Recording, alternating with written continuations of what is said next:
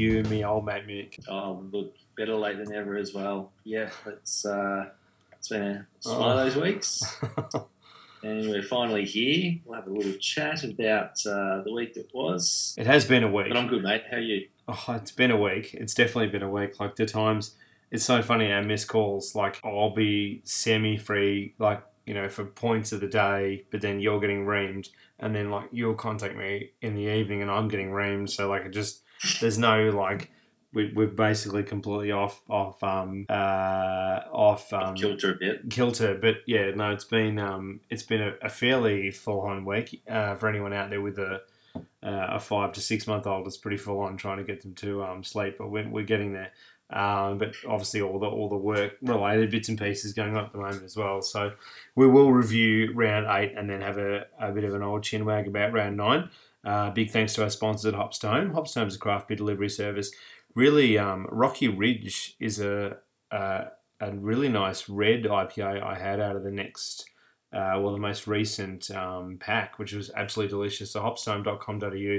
Please check them out. Hopstone is a fantastic craft beer delivery service where you can get delicious craft beer delivered to the door. That definitely was right up there with one of my picks as well. And I can't remember the brewery, but there was a black IPA in this month's or last month's delivery, which also was very, very good. Can't remember the brewery though. So if you're on there, look out for it. Very tasty coming into the winter months, a black IPA.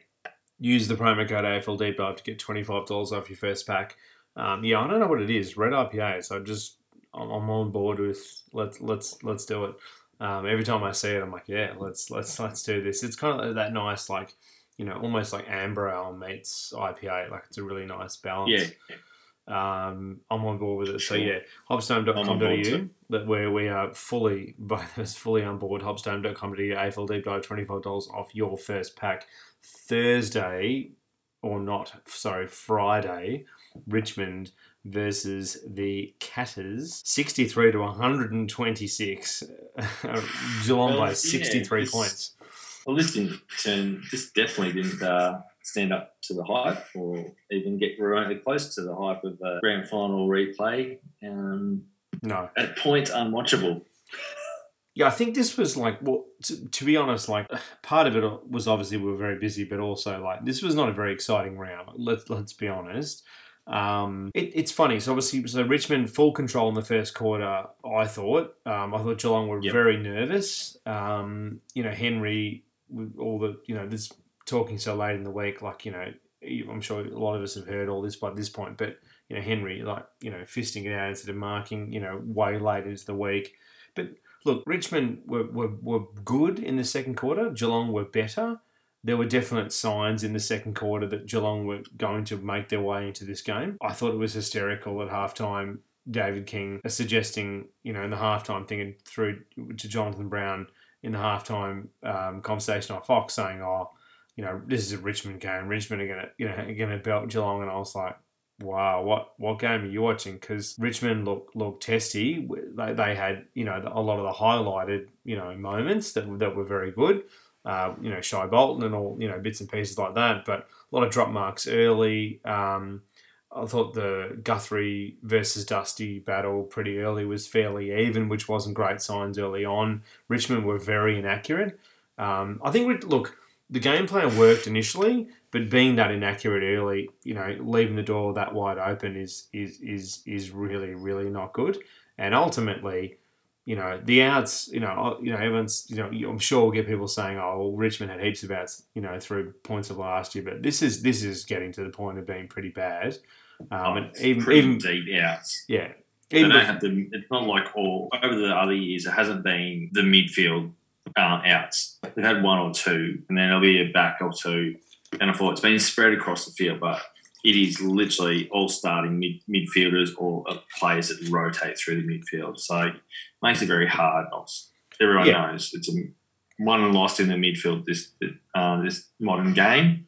Yeah. And if you haven't got that depth to work through and rotate, becomes very, very challenging even for the best teams in the competition. Yeah, 100%. And players that you can't lose. And I had this argument, I don't remember who this was with, my memory's fairly shady at the moment, but the previous week I had this argument that Dusty.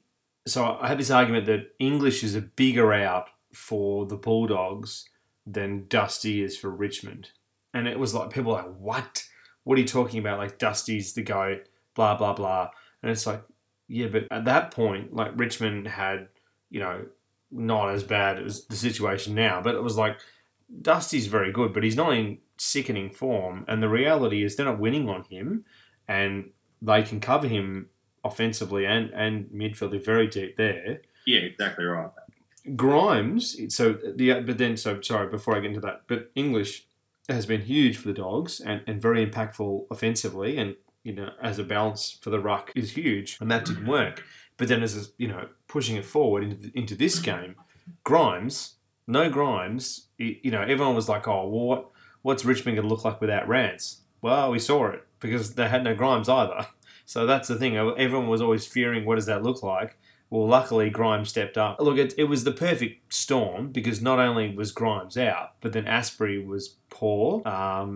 And I think offensively they were poor. Vlastuin had not a great game, and it just didn't work. 6 weeks off. Yeah, well, he's coming back after 6 weeks and no football, so he's going to be rusty. And then, obviously, that along forward line also really synced up well as a three-pronged attack. Yeah. Which, again, that's not going to happen every week. They're not going to kick that many goals together week in, week out. So it's a perfect storm. And Geelong started to gel and realise that they were playing better football. And this is a team, look, they're going to be thereabouts as well. And any of those top-tier teams can get it over Richmond if they're mentally in sync and realise that, okay, we've got them bleeding here. Let's put the foot down, but you've got to put the foot down and be very accurate in front of goal, which Geelong were.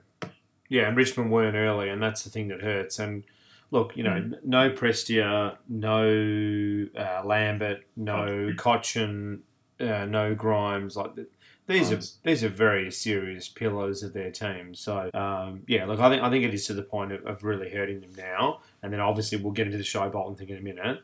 But yeah, look, I think Tom Stewart was outstanding. I think that was his best game in a while. He actually had a pretty good grand final, but he was very good.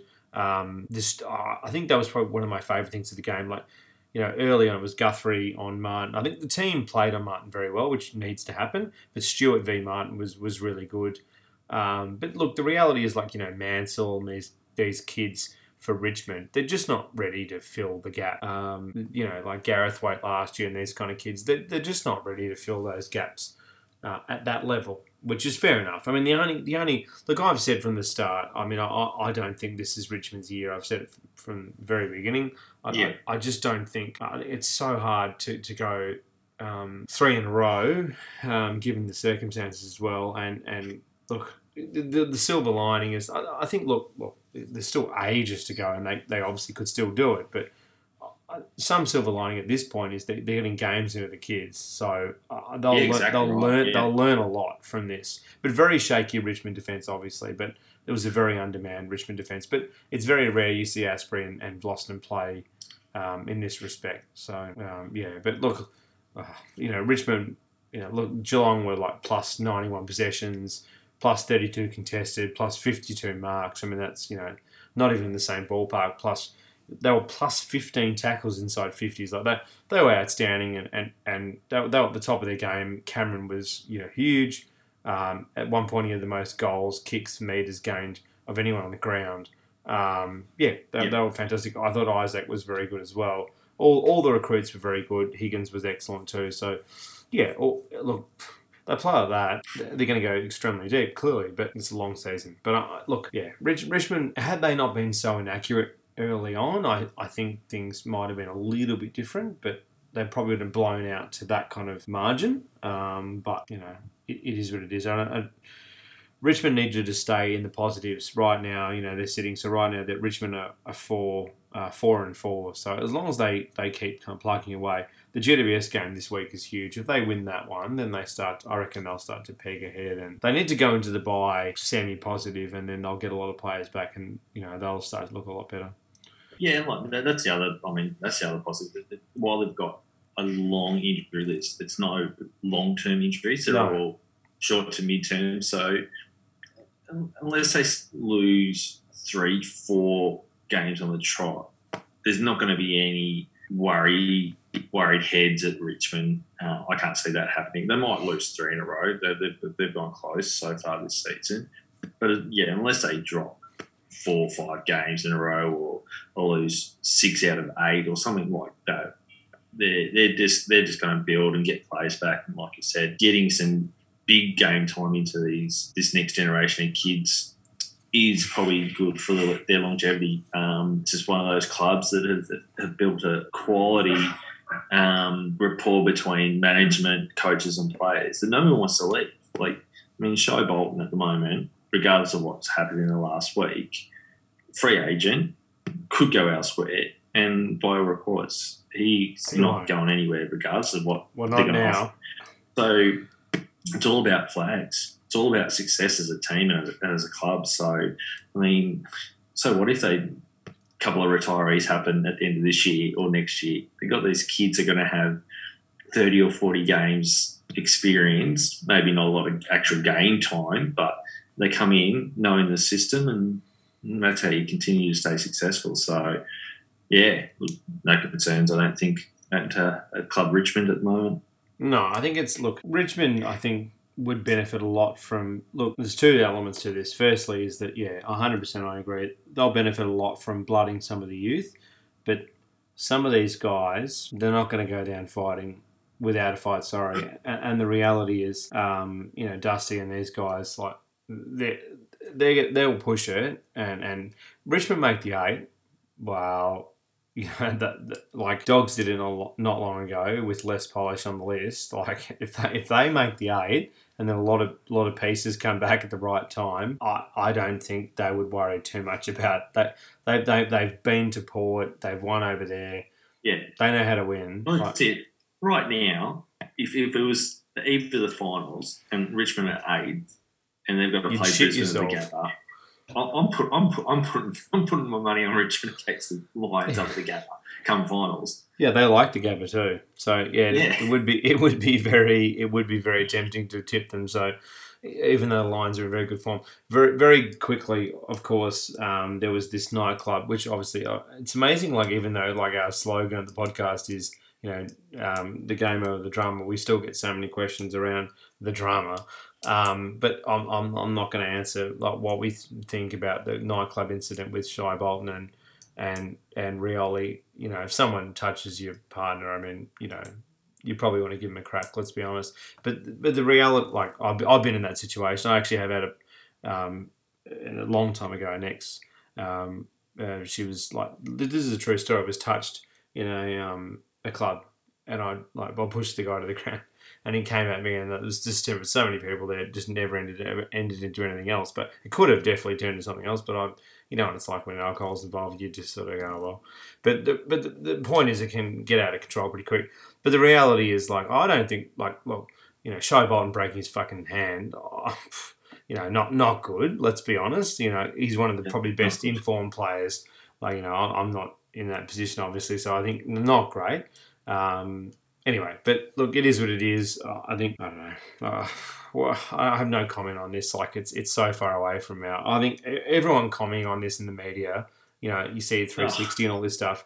You have no expertise in this at all. There's better things for them to be doing. And there's more interesting things. And on top of it, you don't have any expertise or understanding of the issue. So I would just walk away, to be honest. But anyway, that's it. If you weren't there to see the context of what we don't know before, during, and after, let it go. We don't know, and exactly none of us were there. So anyway, look, well done to Geelong. They were outstanding on the night. Very good set shot accuracy. They really corrected. The biggest thing, I think, biggest takeaway out of this game is Geelong corrected a lot of their issues. If we had, hours, we could really dig into this game in that they corrected a lot of their issues from the Sydney game, which was a very wasteful game where they should have won that game, and they really kind of threw it away. So this was a game where their set shot accuracy was a lot better. Their pressure inside 50 was a lot better. Their tackle percentage in where percentage of the ground that need to be, all the really sub stats were much better. So that's the thing. I think they were very good on the night. And that it's going to be fascinating to see, I guess, how often this can happen. It's a rare night, in my opinion. It's early days, but you have to say it's rare because it's only happened a couple of times. But you look at Hawkins, Cameron, and what's his name? Rowan. Yeah. So Rowan at times looks like the GOAT, and then sometimes he looks like he's playing country first time bush ever on a league football field. Yeah, so the reality is I'm not going to get excited about that because he does it every 5,000 years. All these people that were like, oh, he does it every 3 weeks. I want to see it every week, and it's like, what game do you watch every 3 weeks? This guy? You're joking? What? No, he's so rare. The consistency that Josh Bruce is starting to show at the Doggies. Yeah. Because he was that type of player, and all of a sudden he's bobbing up and kicking 2-3 goals a week, and then every 3 weeks he's kicking 4 or 5. To Josh's credit, which is really consistent. So yeah, and the other thing was, and apologies to all the Geelong supporters out there, we didn't mention it in last week's episode, and the players would probably not put too much onus. The Geelong would have been playing with a lot of energy after the passing of Frank Costa. Yeah, so just while we're going between games, shout out, hats off, and commiserations to the Costa family. He was a huge part of football, not just at Geelong, obviously massive at Geelong, but on the landscape of AFL football, among other things. So big loss to the football community, and no doubt the Geelong players would have wanted to show their respects by having a big win. Yeah, and Sam Newman as well found his wife dead as well. So it was a pretty full on week for Geelong people. So yeah, I don't know whether that had any extra element to it. But look, Richmond were horrific in the third. Like you play like that, and they were inaccurate. Geelong shouldn't have been that in it. The score was essentially even at halftime. It shouldn't have been that close.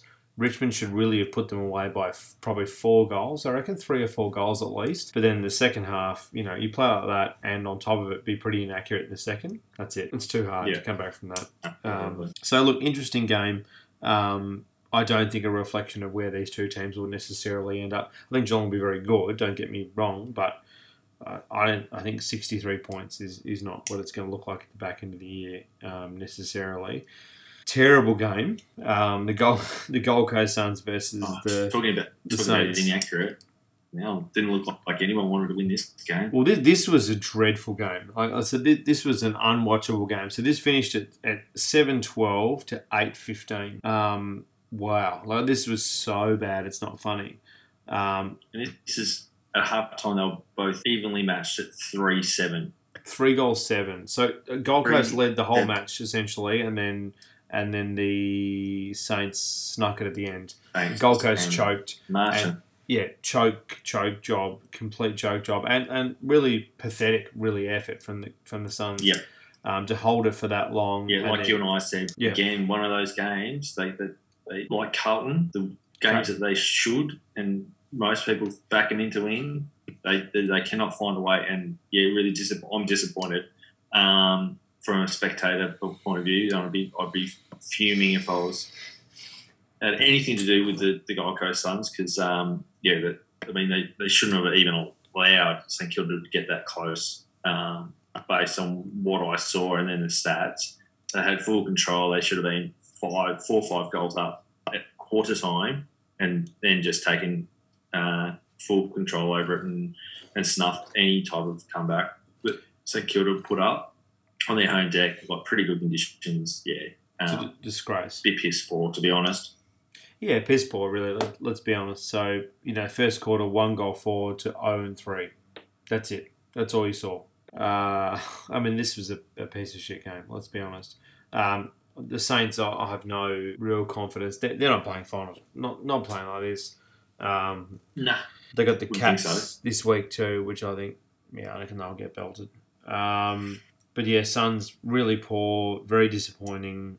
I don't know. I've got nothing else to say. This was a very disappointing game. Haven't learned anything more about these two teams except they're going to annoy their supporters by being thereabouts and missing out because they don't know actually how to win a game of football against either equal type competition or teams that are better than them. And look, we saw St Kilda thump Hawthorn. Well, Hawthorn were bottom 2-3 side. And look, good on they should do that. St Kilda for sneaking the game, but yeah, geez, playing against that kind of opposition.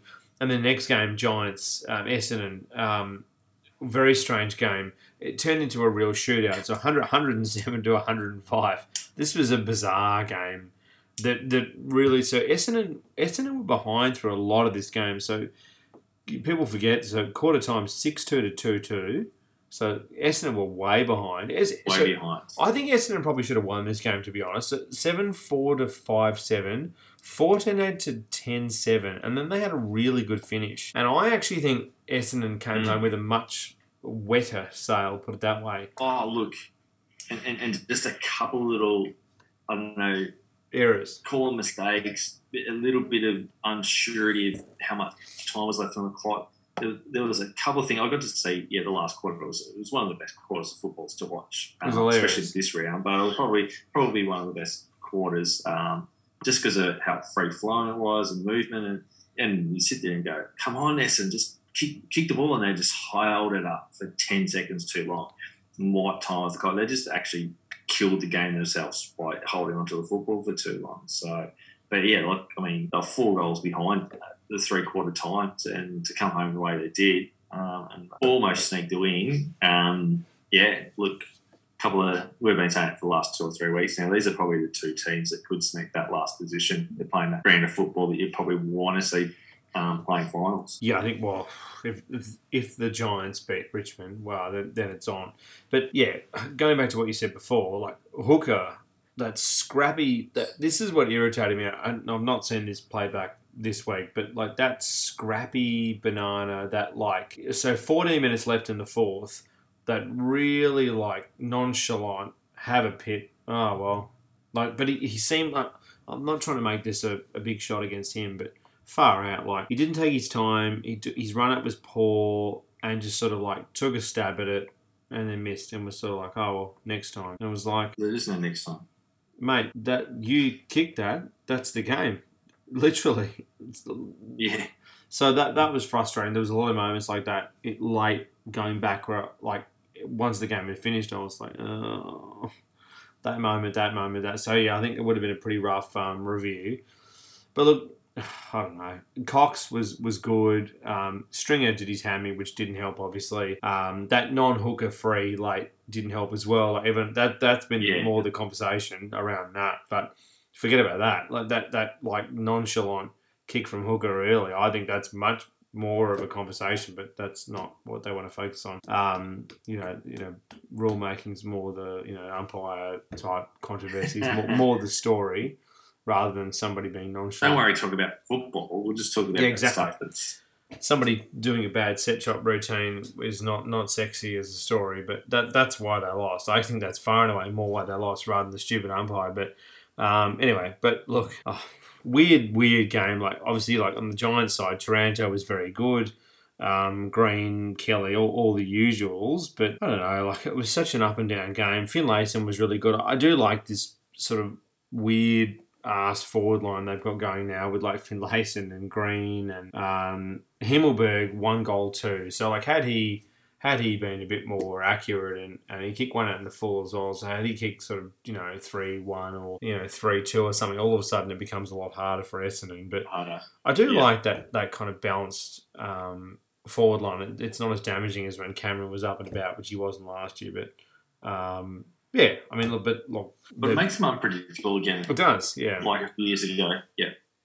But the midfield was pretty good. But yeah, look, Langford going to the Dons, Snelling, I thought was good as well. Like it was pretty balanced really throughout the list. I don't think obviously Merritt was excellent in the contract year. Of course, contract year all of a sudden like turns it up fairly well. Continues to flourish in midfield. Yeah, Hind was good too. Phillips I thought was pretty good as well. So Redmond I was impressed with at times. So yeah, look, they've got a really good bunch of kids. I saw somebody floating this notion of like, should they trade Zach Merritt for draft picks and get some more kids in? I actually don't mind that idea. Like it's not great because they need to stop the kind of exodus of the club because they just had 3 out last year and losing Merritt would be bad. I do get the fact that he's a free agent, so can't actually trade him. No, but if he they'll get compensation. I guess would use those compensation picks to then on trade to get early draft picks. But I guess for me, I don't know. I can see some merit in it. Put it that way. But that was very lame. But well, I was begging to say. You've been a dad for 6 months and you're bringing out the classics. Yeah, exactly. But I was begging to happen. But look, I mean, Essendon was still, I think Peter Wright, 2 metre Peter, I don't know. No, Essendon are playing with a bit of an oily rag. It feels for me like they're a club with like a good group of kids with an oily rag. That's essentially that seems to be burning, like weirdly burning. So it's just not. I'm not convinced really, but I think I'm still not convinced about them offensively. And now there's all this talk about supposedly Jake Stringer's up for trade too. Which who takes Jake Stringer? He's injured constantly. Like what? Who? His body's in pieces. Luke Beveridge is laughing at this fucking deal that they did. I mean, why would anybody seriously take Stringer? So I'm still worried about them offensively. Clearly, as the team, obviously heavily now, but like as the team builds. Anyway, so look, I don't know. Hooker, very bad, and that's the thing. It was so highlighted around that free. It just it irks me like how much like that's not the reason that they didn't lose the game. But the Giants were good. I don't know. And just slowly building. Yeah, again, they're still, if they continue to grind wins out like this and they get the players back, that I think GWS could cause. They should play finals, and they then could cause an upset in week one. And Essendon, like, far and away more marks inside 50, 14-9. Like, there's a few, if you really dig through the stats, there are a bunch of them. Like, Essendon, 61 inside 50s to 49. They had way more inside 50s. So there's a bunch of those stats where it's like, that's a bit concerning. Really should have taken advantage of those entries. Yeah, it's a shitload of entries. Yeah.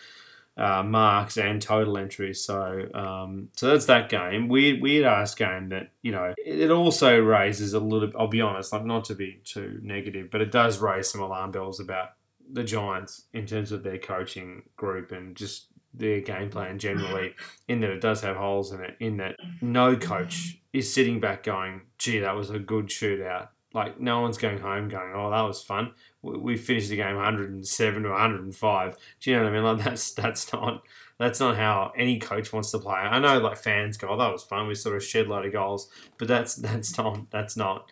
Like, purely talking coach speak. Especially if you're Leon Cameron and there's a shootout, but you only kick 2 of those 8 goals from the quarter. Exactly. Different if it's 4-4. But even still, it's concerning. I don't want to see it, which, I mean, they should sign a mandate.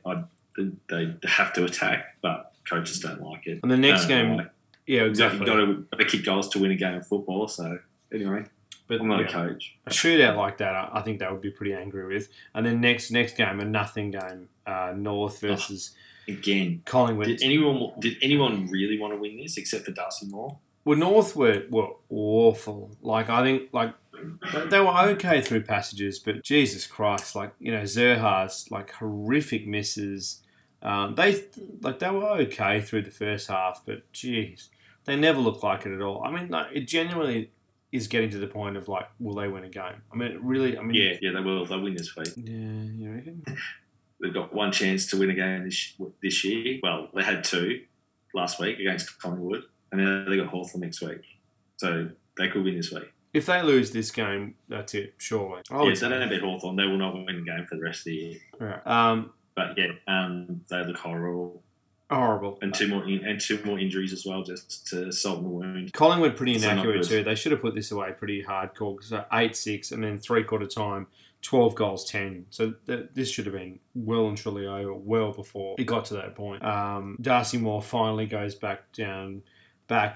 All these people that have heralded De Goey of like, oh, he finally is, blah, blah, blah, looks really good. Playing against witches' hats, like, you got to be kidding, like, come on.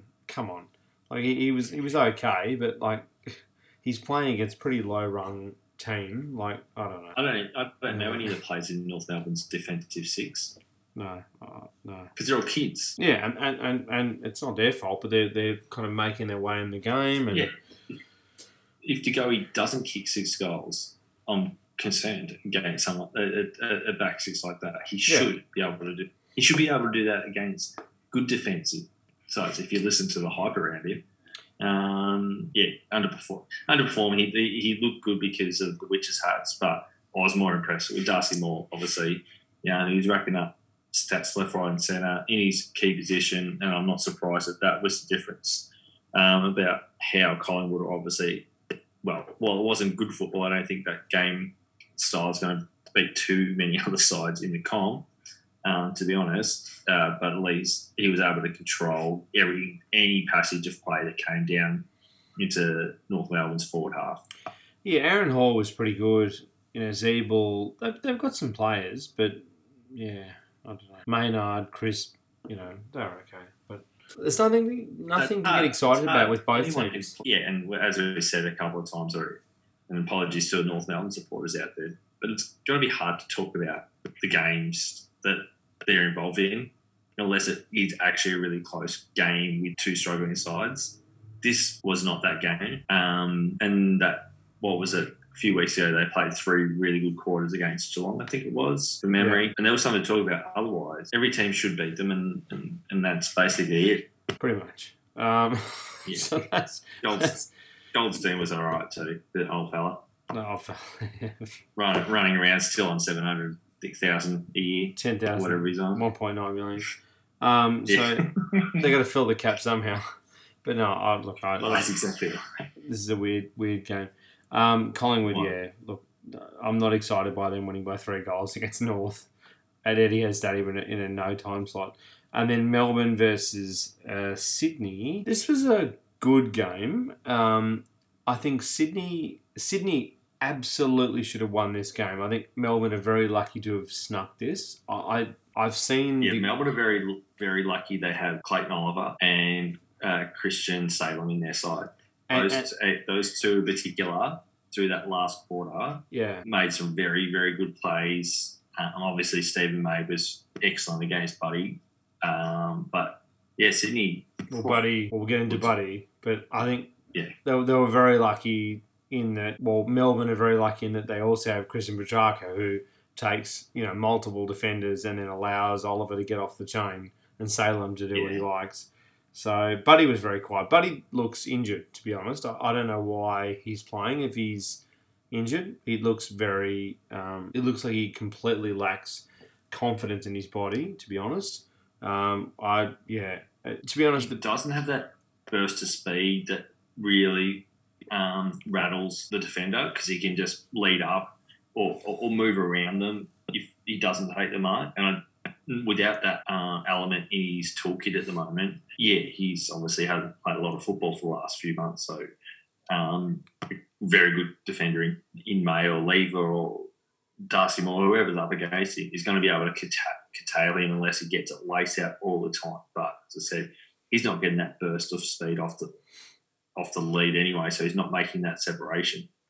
No, exactly. So I agree. Yeah, I think he's still got something going on there. I think 100%. There's something wrong with it. Who knows? We'll never find out. But I think the biggest takeaway from this game is Melbourne won tough. They played poorly. They weren't really at their best. Their defence was very good, but generally speaking, they weren't that good. And they were very good in the last. Oliver was huge in the last. Sydney won 3 quarters, so they should not have won this game. But they snuck it, and it means that they go probably 8 or 9 or 10. Well, they're 8-0, but they'll probably go 9 or 10-0, likely. So look, Sydney will be there. We've gone through this. Sydney will be there, I think, till the back end. They won the contest on the insides. They're going to be there till the back end of the year. I think they're a real serious contender for that spot.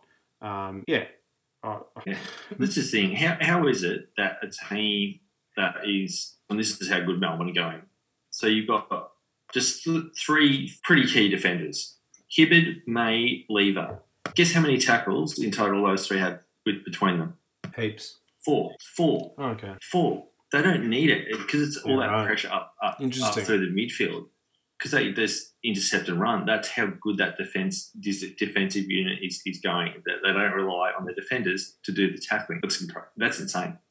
Yeah. But yeah, that's how good they're going. They are, and speaking of how good they're going, and this is what's kept our man out of the team. Sam Wiedemann is playing this week, so our man gets an opportunity. So obviously we don't, we're not going to celebrate Jackson's injury, but hopefully he gets better soon. But it does allow our man to have a chat. Aren't we? Yeah, we're going to open up the vintage champagne that we got. Yeah, this is a voodoo doll I have for Luke Jackson. And I get my corkscrew and I just go to allow an ankle injury to happen. So then I think that's what he has. So allow. I'm joking, but look, it's Well, that's the thing. That's again shows you how tough it is to crack with this team. For those who don't follow VFL or Casey or anything like that, I mean Sam's kicked 18 goals, I think it was, in the first 4 rounds of the VFL, and still can't get a look into that forward line. That doesn't help when McDonald goes, I'll keep him out for another week, kick 4. Yeah, I think McDonald, to be fair to Sam, and I watched the press, it was a very nothing press conference, but I saw the start of it, and then I turned it off because it was so boring, but it was so by the numbers, but the start of it was interesting in terms of with Goodwin, and he was like, well, look, form has kept Sam out of the team, which I completely agree. He's a victim of the team's success in that he just happened to not be in the team at the time, and then Jackson all of a sudden turns out to be this player they had no idea he could be as good as he's been. And then McDonald reinvents himself as a very good forward who is, let's be honest, pretty garbage recently.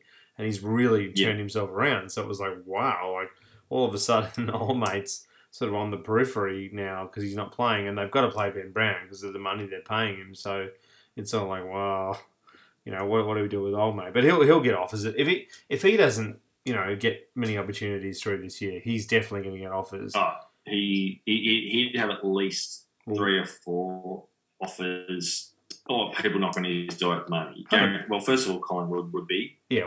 Well, first of all, they need a key forward, but the family connection. We know. And you would dare say. Yeah.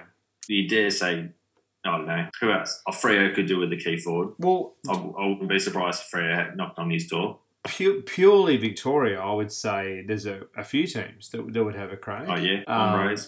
Bombrays, I would say. I would say definitely Freo. I would say, Gold Coast have a crack at anybody. I would say. So I was going to say, your boys are my boys, just because the coaches are the coaches. They just ask a question. Hey, mate, do you want to come over here? Richmond's so stacked in the cap, but but they'd still ask a question and go flag. How do we pay him though? $1. Jokes. Well, I said that to him when he said when you were joking and you said that instead of because we were talking about Richmond, and then no, we were talking about Richmond, and then we were talking to Sam, and you were like, oh, the yellow and black, and he sort of like looked at the ground. And I was like, you might get a flag then. And he kind of went, he looked up in the sky and he was like, oh, that's true, yeah. That's it. Rewalt hasn't got too many years left in him. Yeah, well, I think Richmond will have a crack at, well, who knows, but I think Richmond will have a crack at that next generation. Probably not Sam. Yeah. They'll probably have a crack at the, early to mid. Someone a bit younger. Yeah. They'll have a crack at the next rung. Yeah, for sure. Look, grinding win, and look, nothing. Sydney didn't do anything wrong. They played extremely good football right throughout. Again, the usual culprits. Parker was great. Papa was very good. I thought Sinclair was very good against Gawn as well. Buddy's. Yeah, we touched on him. He looks like he's out of sorts and maybe carrying an injury still. I think he is. And Dane Rampy, again, I think he's probably going to get another All-Australian if he continues in the vein of form he's carrying at the moment. He's been very good. He just came up against, obviously, the team to mow down at the moment in Melbourne, who are playing very good football. And, they'll get a lot. I mean, both teams will get a lot out of this, but Melbourne especially. being able to grind, as you said, grind that win out in that form, being able to not just rely on one or two players. There was real team effort to get them over the line. Yeah, so interesting game. Lots to chat about. Yeah, both teams will be there when the whips are cracking, as they say. I think Sydney should have won this game. It's the simple reality of it. Melbourne are a little bit lucky with this, but they've been very good through the year and they deserve it. So I think they'll win. I'm going to tip them this week. They'll beat Carlton. I think they'll beat Adelaide. So I reckon they will be 10-0. I think they'll lose to the Bulldogs in round 11 though. So anyway, be interesting to see. And then next game, so Port, terrible SA derby. Can they scrap this? Well, normally it's pretty good, but this was poor. 2-4 to 1 goal is a joke. 4-6 to 1-4 is a joke. 9-10 to even 4-5 is not great by three-quarter time. This was a nothing game. Adelaide have nothing really to fight. They brought a knife to a gun party. It was not much to say. All that excitement we got out of the first month has fizzled. They're going to be down with Hawthorn and North Melbourne at the end of the year by now, fighting for that. Well, I think they're better than those two sides, even though they did lose to Hawthorn. So they probably won't get the spoon. But, yeah, I think it's going to be a slow rebuild / long season for Adelaide Crows supporters, unfortunately. Yeah, I would and this agree. was not the type of game you want to see if you're either supporter of these teams. No, this was poor. A bad game. Like I think, Port were very slow to start, but it's one of those games where, like, if you're not even tested, you just don't even care or try. And I think that was what a lot of this was. They just weren't pushed, so why would they care? It's a long season. Yeah.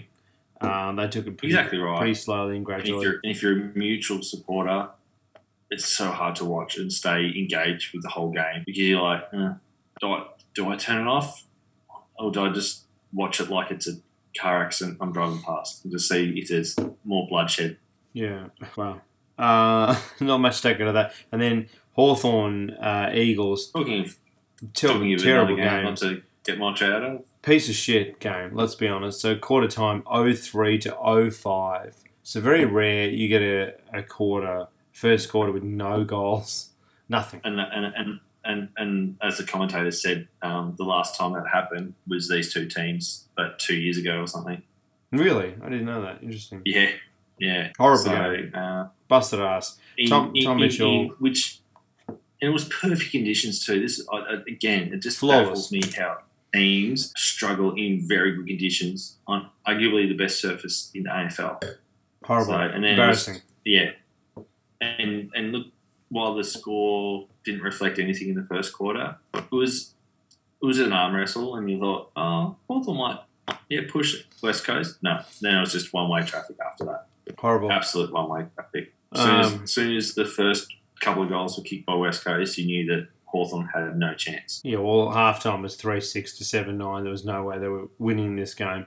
Gaff, Kelly, Sheed were fantastic. I mean, there's nothing to take out of this. Hawthorn are rebuilding, which Kennett put on the agenda this week. Did you see, actually, much more interesting than the game, did you see that they've got an AFLW team now? So that's actually happening? I didn't hear about that. I thought you were going to go down the Jeff Kennett rant and the conversation he's going to have with Clarko at the end of the year. I thought that's where we'll do that. Go. We can have that conversation. Either. Yeah, but it's good that the AFLW team's going to be coming along because obviously, just expands that competition. And we'll touch on that quickly, which is good. The more that competition can continue to grow organically and build its profile, I think the better. Yeah. By 2023, everyone will have a team. But so this Clarko Kennett dynamic, this is an age old. It's been going for so long now, but who knows? I think Clarko is a big chance to leave at the end of the year, if I'm honest. because I think that the offers will be so big. I think it will be very hard for him to say no. I think it'll be once in a lifetime type money, like $2 million a year type crazy money. Sorry, go. Oh, and I also think he may feel that it's going to take longer to get the list that he feels is going to be a genuine threat, and he's said it countless times. So that's when he'll step away.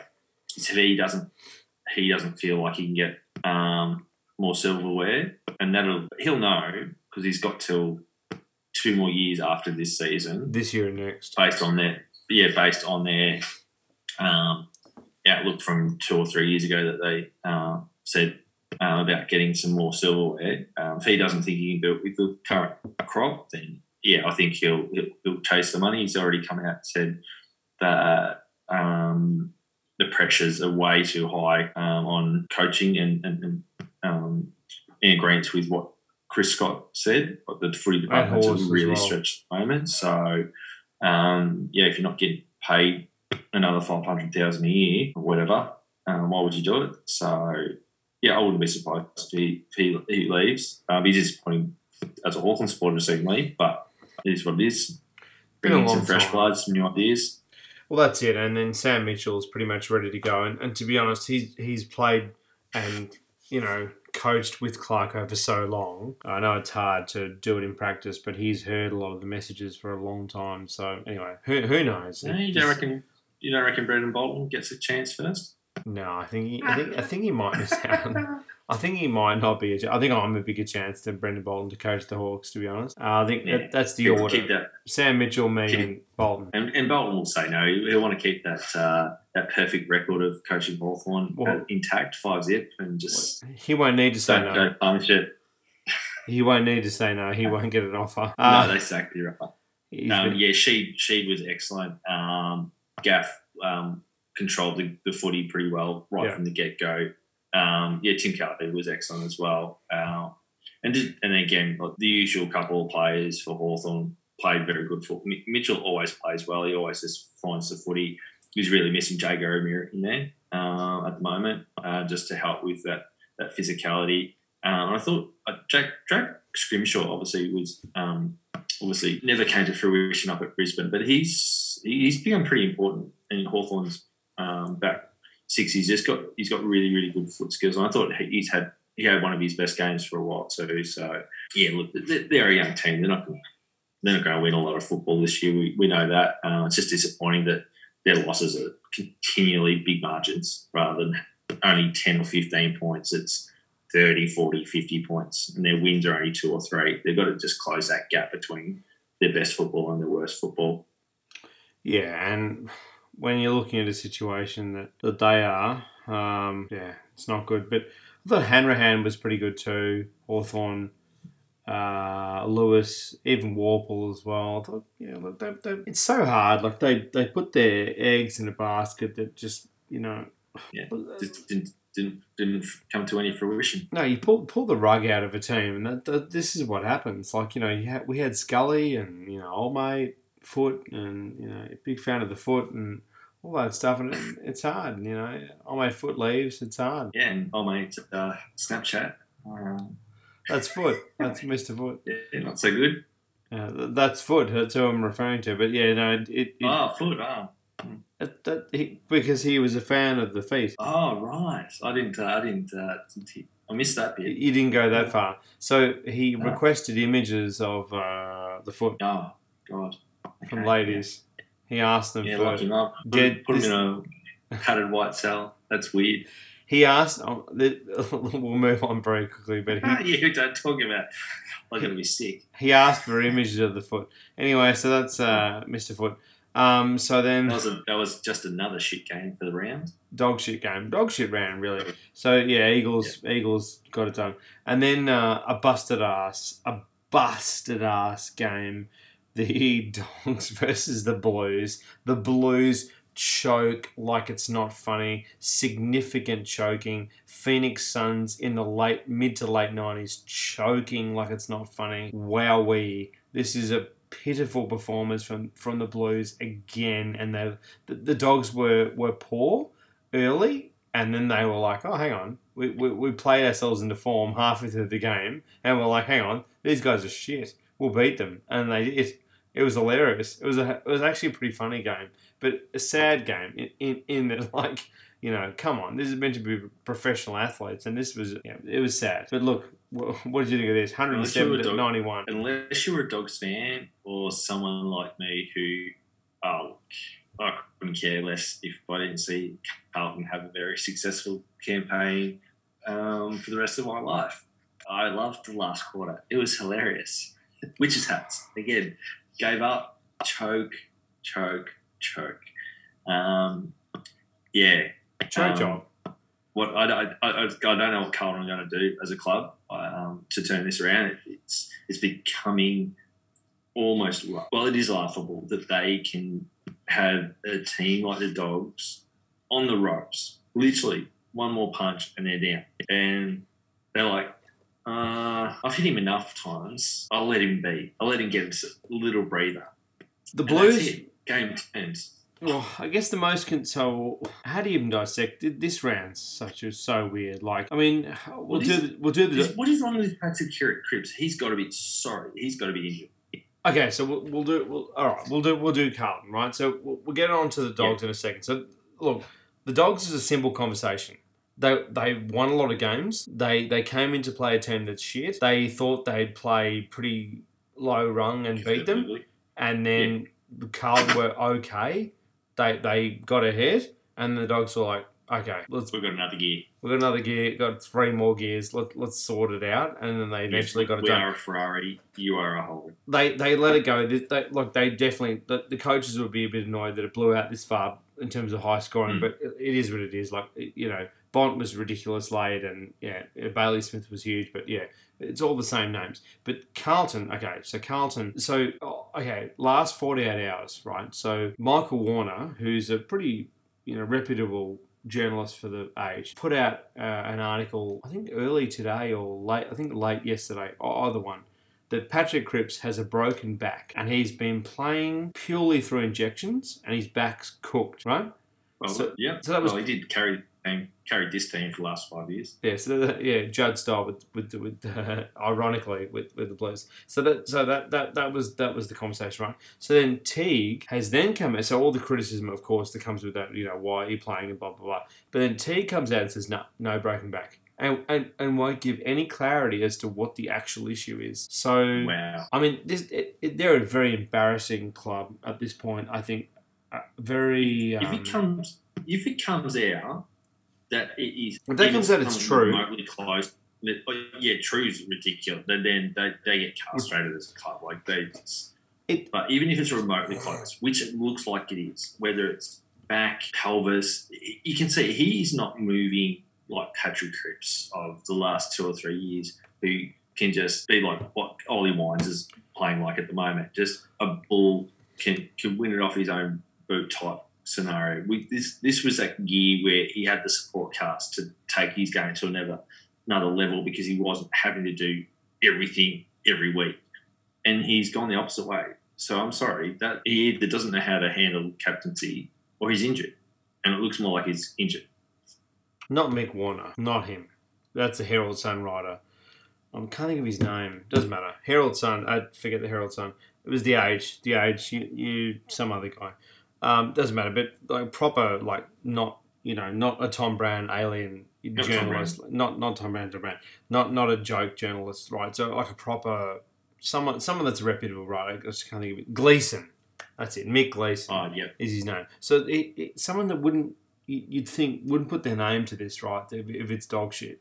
So that seems pretty. Anyway, so Teague's come out and said no, that's not the case. So we're right in the middle of it. So that'll be pretty interesting to see what happens. But he spent 7 minutes in the fourth quarter on the bench, which is pretty alarming. Like, yeah, wow. Anyway, so pretty concerning.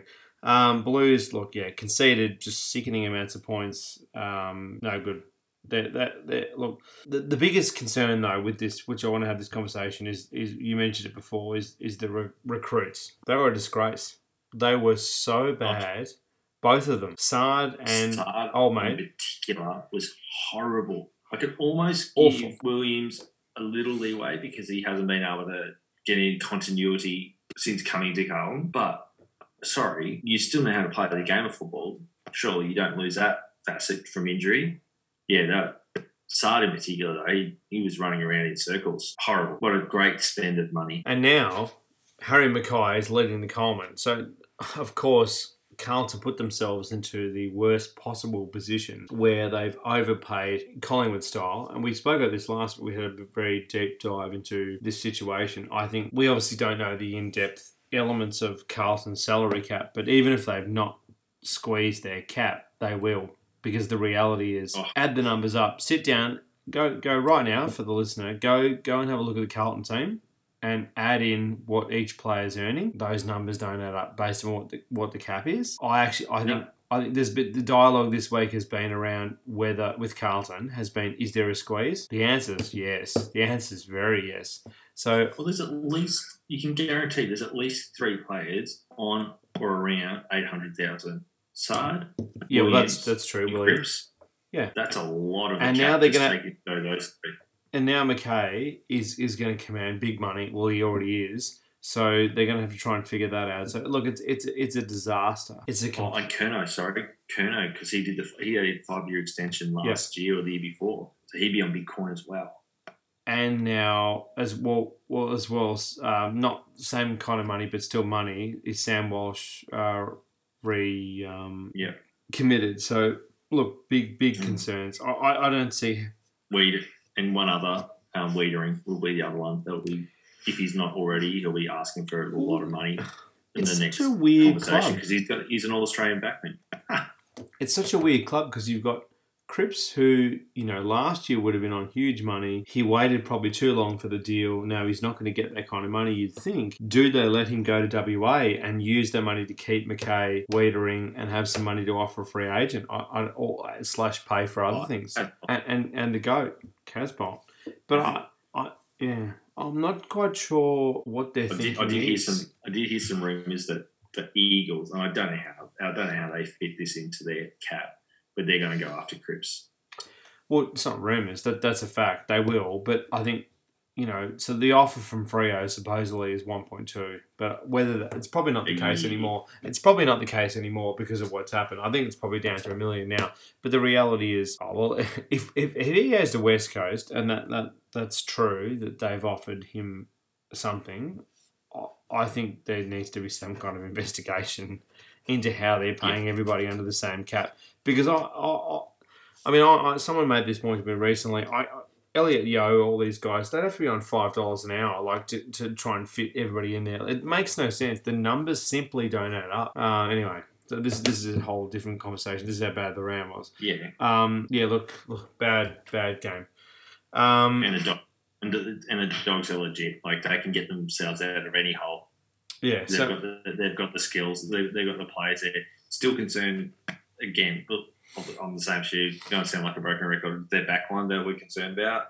They can't get someone consistently holding down big forwards. Again, Mackay was very good. Couldn't stop him.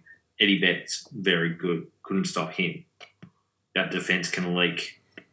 But 100%, and this is the thing, like, they've got these 3 pillars and a few pieces around them, but the other outskirts of the team are so poor. You've got McKay forward, you've got, Walsh centre, and then you've got Wiedering down back. 3 very good players, and then a few pieces around them, but the other pieces are awful. It just drops off the scale, and they've wasted so much money plucking some very similar players for themselves. Like, they've got 2 of the same player. If they think Williams is a midfielder, they're crazy. And that's the biggest concern, is that I think they think that.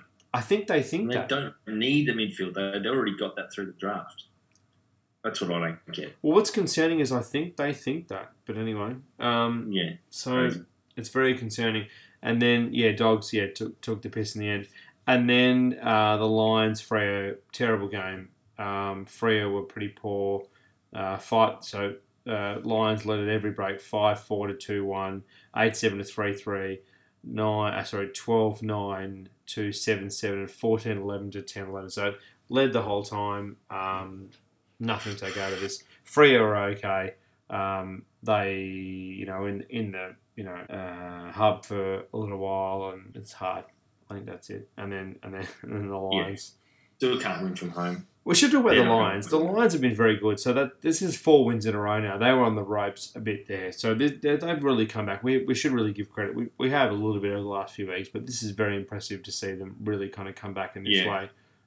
Really impressive. Rich is in huge form.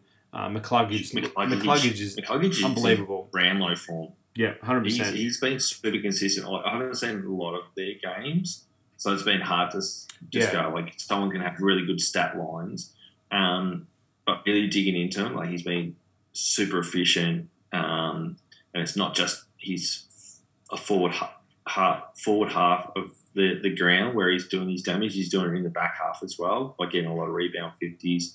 And just become another like a Nigel Lappin from that golden era. He's a really good link up. He's not the biggest name in that midfield, but he's super impressive, and he's really starting to pay dividends for the. I think he went pick 3 or 4 in the draft a few years ago.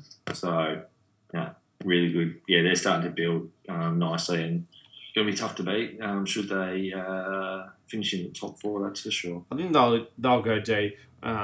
Obviously, losing Neil and a few other pieces, offensively, I'm very impressed by how they've managed to cover it. Lions looks great. They're a good side. They'll go. I reckon they will go deep this year. I wasn't so sure, but earlier on, but now I think they will. But very poor from Freo. I think they're okay in the end, but it shouldn't have blown into 4 goals in the end, 14-11 to 10-11. It should have been a lot worse. When you're not challenged, it makes it hard. Yeah. So that is round 8. That is, look, bizarre, weird round. Not a lot to take out of it, to be honest. Like, I'm not really. Next round, I feel like we're going to learn a lot more. Round 8 felt pretty rudimentary, to be honest. Like, it felt by the numbers. We both tipped. I think we tipped 8. It was pretty easy round. I think we tipped every game except for, what did we not tip? I think the only one we didn't tip was I think we might have even got 8. We might have even got 8 or 9. Oh no, we both tipped the Coast. We tipped 8. We tipped the Coast though. We thought the Coast would beat Saints. We both tipped the Coast. Yeah, we're not doing that again. And I think Richmond, Geelong, either way. Yeah, I think I went Richmond. I tipped the Saints, and then I tipped Richmond, and you tipped Geelong, and then Gold Coast. So we both went either way with the first 2 games. Yeah, but with 8, still pretty respectable tipping. Obviously, only 1 game. Should you? Not a very unpredictable round. Yeah, no, haven't learnt a great deal. Well, haven't learned anything different about any of the teams, really. Well, we should have tipped worse in that Sydney should have won that game. That's the one that I might rue. I think if Sydney finished 5th, as an example, that's a game they're going to rue. Like, that, they should have won that game well and truly. If the Dogs finish 5th as well, if they finish 4th, they'll be thinking, wow, what that Carlton win becomes even better than it is. They're obviously going to finish top 8, but they shouldn't have won that game either. Carlton should have won that game, but big thanks to our sponsors, Hops to Home. Hops to Home's craft beer delivery service. Check out the delicious Hops to Home at hopstohome.com.au. Use the promo code AFL Deep Dive to get $25 off your first pack. Rocky Ridge Red IPA, delicious inclusion in the new craft beer packs they have. Good night. Goodbye. We will see you soon. Take care. Excellent. Thanks, guys. Bye-bye.